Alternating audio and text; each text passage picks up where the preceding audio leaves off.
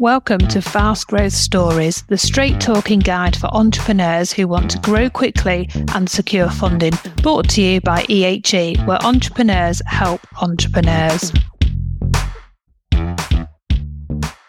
Hi everybody, welcome back to another episode of Fast Growth Stories, the EHE podcast. I am delighted to be joined by two friends and colleagues today from the Startup Factory, James Brookes and Rupert Rutledge. Hi both, how are you? Very well, thanks, Nairi. How are you? Good, thank you. Hi Rupert, are you okay? Yeah, I'm good, thanks, Nairi. Yeah. First time on the EHE podcast, is it for both of you? Yeah, I mean, I'm too busy doing from the factory floor usually and being the host, so it's quite nice to be sat on the other side of the table and just being able to relax a little bit. And just, you can't come on here, start promoting your own podcast within... Yeah, it's called cross-selling, Nairi. It's fine. We're all part of a big, wonderful group now. Do it at the beginning. Goodness me. Yeah. Rupert, you got anything you want to promote or sell? Oh, not at the moment, apart from the TSF podcast as well, obviously. Oh, all right, I'll let you off. We're all well trained here. You've done a good job, Nairi. That's we're just showing that. All right, thanks. All right, I'll let you have that one then. Thanks. So we're going to talk today about due diligence and the role it plays in the funding process and also in the fast growth process. We have done a due diligence podcast with Guy and Ian Brookes from the Startup Factory in the previous series. So I will link that in the description box. That was very much aimed at investors talking about the due diligence offering that TSF provides. What I thought we could talk about today, or what you two are here to talk about, is looking at it from an entrepreneur's point of view. And just perhaps walking us through why due diligence is important, what investors are looking for, why entrepreneurs need to have it, and most importantly, how it assists in the fast growth process. Just before we kick off, I just wondered if you could both give a bit of a background into your roles at TSF and just talk about some of the due diligence work that you've done previously, or what your involvement would be. Yeah, so I work as a tech lead at TSF, helping founders bring their technology vision to fruition. On the side of that, I also work with James and the rest of the team in going and doing DDs on different companies that are being sort of prospected for investment.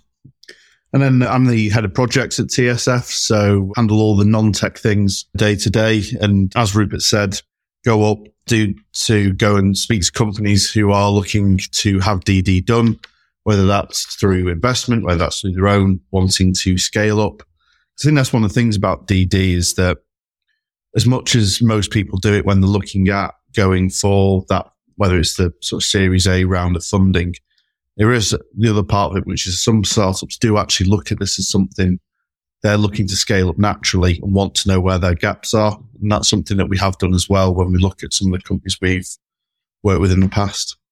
Obviously, the investors looking for that first raise. Yeah, particularly I'm coming at it from the engineering perspective. So if it's sort of a preemptive DD being done prior to an investor actually looking at the company, we can look at it from a specific engineering perspective and say, look, you're going to struggle to scale from this angle for this reason, and try and advise on that as well. Brilliant, which hopefully then makes the investment due diligence a bit smoother, I would think, from an entrepreneur's point of view, if they've already done that preemptive work with you. Very much so. I mean, the point of a DD isn't to try and trip people up. I think that's the sort of thing people need to remember when you're looking at DD, people coming in to do this aren't looking to trip you up. They're not looking to close the book and say, we shouldn't invest in you. And that's not what we do. What we're really looking to do is help you identify where the gaps are and allow you to have the opportunity to say, we're aware of this, we're addressing this. And that then all goes into the investment case of, we've identified the gaps. Here's the answers that they've given. Here's the risks associated with them. And then it's over to the investor to really then go through that, whether more work needs to be done or whether they're happy to proceed on that basis. Brilliant. Thank you. So in terms of due diligence, let's take it from the investment point of view at the moment. So an investor has requested some due diligence as part of the funding process. Could you just outline a bit of the initial process that you would go through with the entrepreneur and the founding company? Yeah, so essentially it works in 3 phases, really. The first one's the discovery phase, where we try and assess what we actually need to do more of a deep dive into. That usually starts with us sending out a list of questions, free-form answer questions, where we try and sort of drill down and work out what we need to take a deeper look into. After that, we've sort of discovered what we need to investigate, and we go and do that deep dive through interviews with key people in the company, through looking at code from a technology perspective, that's product roadmaps, all technology engineering focused things as well. And once we've got everything collated that we need, we go and write up a report and share that with all parties afterwards. Brill, thank you. Really interesting. So typically that middle part where you're kind of having the face-to-face, doing the code walkthrough, how long might that take? So we've had it in a few different ways. Some we've actually just gone and done a trip up for the day, sat in their offices. We've had a whole schedule full of meetings, discussions, whether that's me and Rupert, whether it's other members of the team, all having discussions with different people to try and get as good a picture as possible. We have also had it where it's taken a couple of weeks, where usually a lot of Zoom calls are involved, lots of just trying to do that schedule of meetings to actually get to the same point. Usually there can be a couple of follow-ups as well afterwards. So once we've done our day or we've done the bulk of the meetings, sitting down together, discussing what's actually happened, and then any little bits of follow-up information we need to do. So typically you're looking at a couple of weeks, but we have done it in shorter timescales where we've been able to go to, say, an office and do it all in a day. Yeah. The most recent took a couple of weeks. And one of the reasons for that was because they were a remote first company. So it just was harder to organize the Zooms. There were also time zone differences. So it took a little longer. But, 2 weeks would hopefully be the maximum. Yeah. Brilliant. Thank you. And then in terms of a report, that then goes back to the investors, does it? So can you just talk to me a little bit about how you would structure that report and what type of things you would highlight in that? So typically, the report we don't actually send straight to the investor first. Once we've got our findings, once we've looked at what our recommendations would be, rather than having a very binary go, no go, we have a RAG status attached to these things where we just identify what we see as the level of risk with these things. We then actually walk through with the founder or the startup just to actually look at what's been discussed, make sure they understand what we've said, equally give them an opportunity to say, well, actually, that's not quite true. There's always the opportunity for a misunderstanding, especially when you're working in quite a short time scale. So we always give you the opportunity to see what we're going to say. And then once we've had that walkthrough of the report, we then share that with the investor. Typically, we like to work at a fairly high level. Investors are busy people, and we want to try and get to the meat of what we're trying to say as quickly as possible. And that's where, like I say, the RAG status of this, we see this as high risk, we see this as medium risk, we see this as low risk. And part of what we're trying to do is really interrogate sort of three key areas, which for me are the processes that the business has, whether that's onboarding, whether that's recruitment. Then obviously Rupert can talk more a little bit about what we look for in the tech. Mm-hmm. And then equally, we look at the team that's involved. That's both from a technology perspective and mix of what technology is being used in the business and how they can support the product, and also the senior leadership team in terms of actually leading the business and taking it forward. From an engineering focus, I would tend to try and do three things ordinarily. The first would be to sort of get an understanding of the design documentation for the product or services as they are at the minute, to get a high level overview of what's going on. It's usually more useful to do that than to deep dive into individual files full of code, just because it's easier to get an understanding of the product holistically from that. Then after that's been established, get an understanding of the product roadmap as well. Where are you planning to take this thing? What's your 3 month, 6 month, 1 year sort of timescale deliverables there? How are you going to improve what you've got according to try and meet your value proposition, really? And also the engineering processes afterwards. So how are you going to get there? Have you got the processes in place for your teams to deliver on your roadmap, really? So I'd probably, if I was going to summarize that, I would say, what have you got now? Where are you going in the future? And how are you going to get there, basically? Bro, thank you. And in terms of the due diligence, obviously we focus quite heavily on the tech and the code, etc. Do you look at anything to do with the kind of commercial setup, sales plan, anything like that? Or is this very much focused on the tech due diligence? Like you say, Nairi, the focus really is on the technology. That's what we're good at. That's what we do day to day. But we are looking at how the business also feeds into that. So very much looking at something like your sales pipeline. If you've got a number of clients being on board in the next couple of months, going into what Rupert said, can the product actually enable that to be done? Is the team there to be able to support these people coming on board? Looking at new features you might want to be adding into your platform or onto your app. Have you actually got a team there that supports that, and how that then can scale to enable the sales plan that you've got in place? Have you got, like we said, have you got the team available to actually onboard these people? Have you got the onboarding process set in terms of a client comes on board? When does the tech team know about this? How are they going to be able to interact? What do they need to do? So there's everything ties together, because as much as these things are tech products, they are businesses, and both have to work to be able to make this go forward. And that's one of the things that we look at, is the conjunction of business and technology to really drive businesses forward and make sure that from an investment standpoint, we know that that's going to be something which is sustainable in the future. Thank you. Really interesting. So in terms of, if you had quite a few areas that were highlighted red, or you'd uncovered a couple of things that you thought were quite significant and posed a risk to the investment, what are the consequences of the entrepreneurs not getting these right ultimately? Well, I think even before we get to that stage, if something's red in the report that's written up, there is a chance to have further discussion with the startup in question. Right? We don't necessarily want to give bad news, right? Correct. So if we've misunderstood something, we want to clarify, make sure that's actually the status, rather than just fire that off and not think about it. And I mean, the real consequence is, in some cases, that will mean that you don't get the investment round, or investors don't want to step into this. But like Rupert said, we're not, like I said earlier, we're not trying to trick people up with this. So we want to give you the opportunity to see what's been said.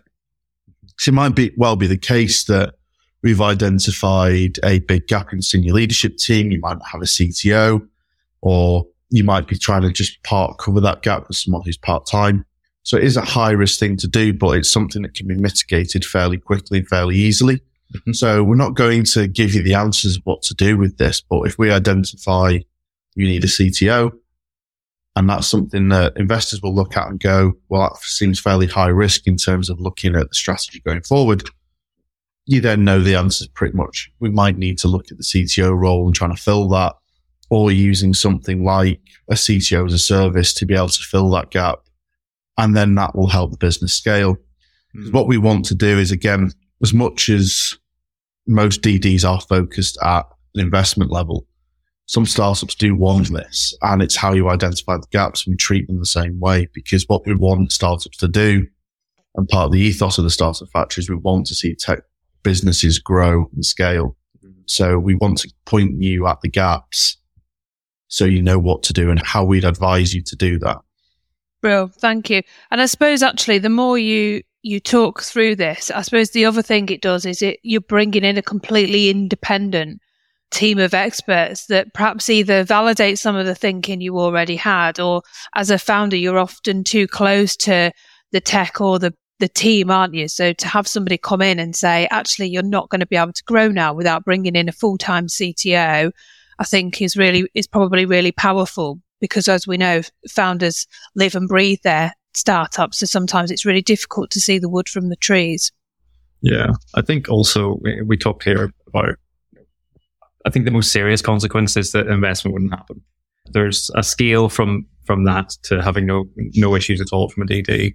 In the middle somewhere is, say, an investment that goes ahead but stipulates that you need to have a CTO as a service, for example. So I think, I would suggest that not receiving an investment is unlikely. Yeah.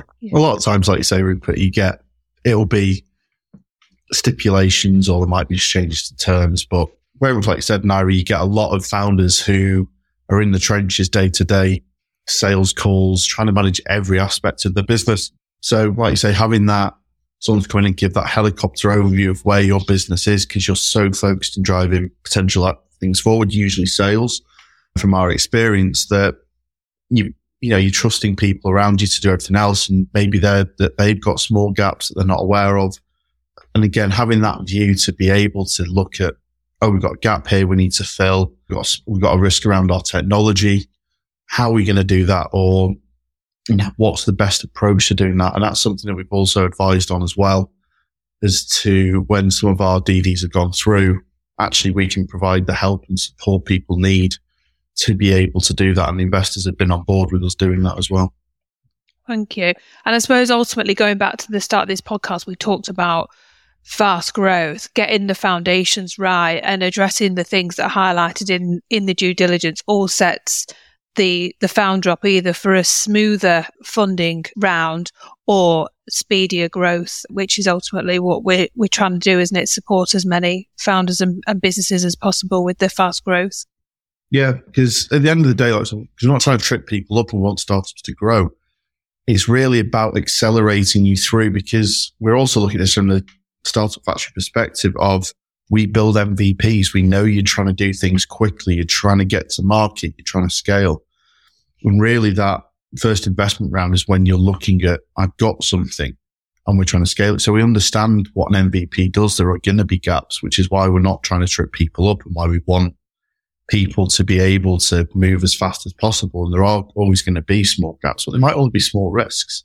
I mean, some things like maybe some integration points, maybe you're looking at going, what happens here if this suddenly turns off? It's always a risk there, but it's only a small risk. Or if you've got an on-site data center, what happens if there's small issues here? They're only small risks. So really you can identify and go, I know there might be something we do in the future, but it's not enough to stop an investment. And really then you can push forward, identify just the key gaps you need to fill for now, being aware of everything else, get that first round, and then scale even faster.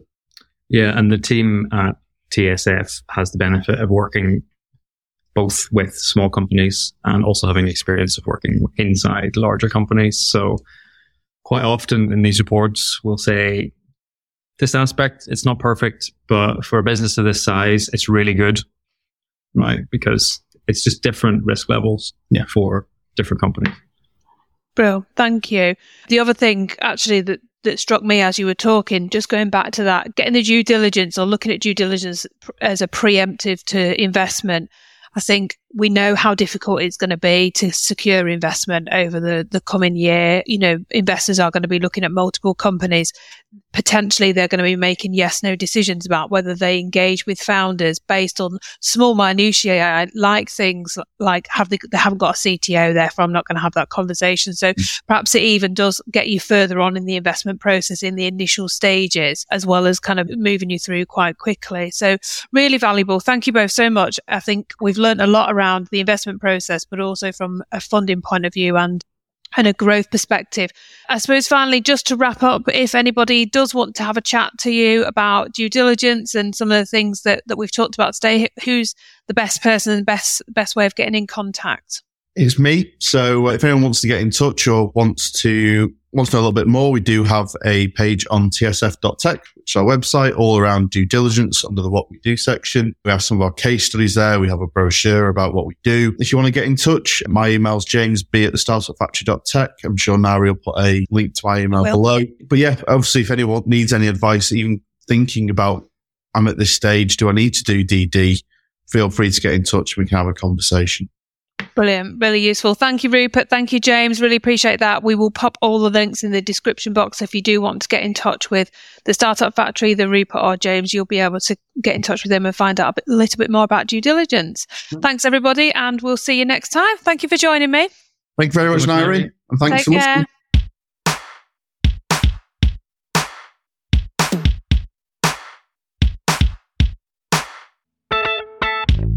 Thank you for listening to Fast Growth Stories. Please remember to subscribe and review, and visit the ehe.team website for the latest on fast growth and funding.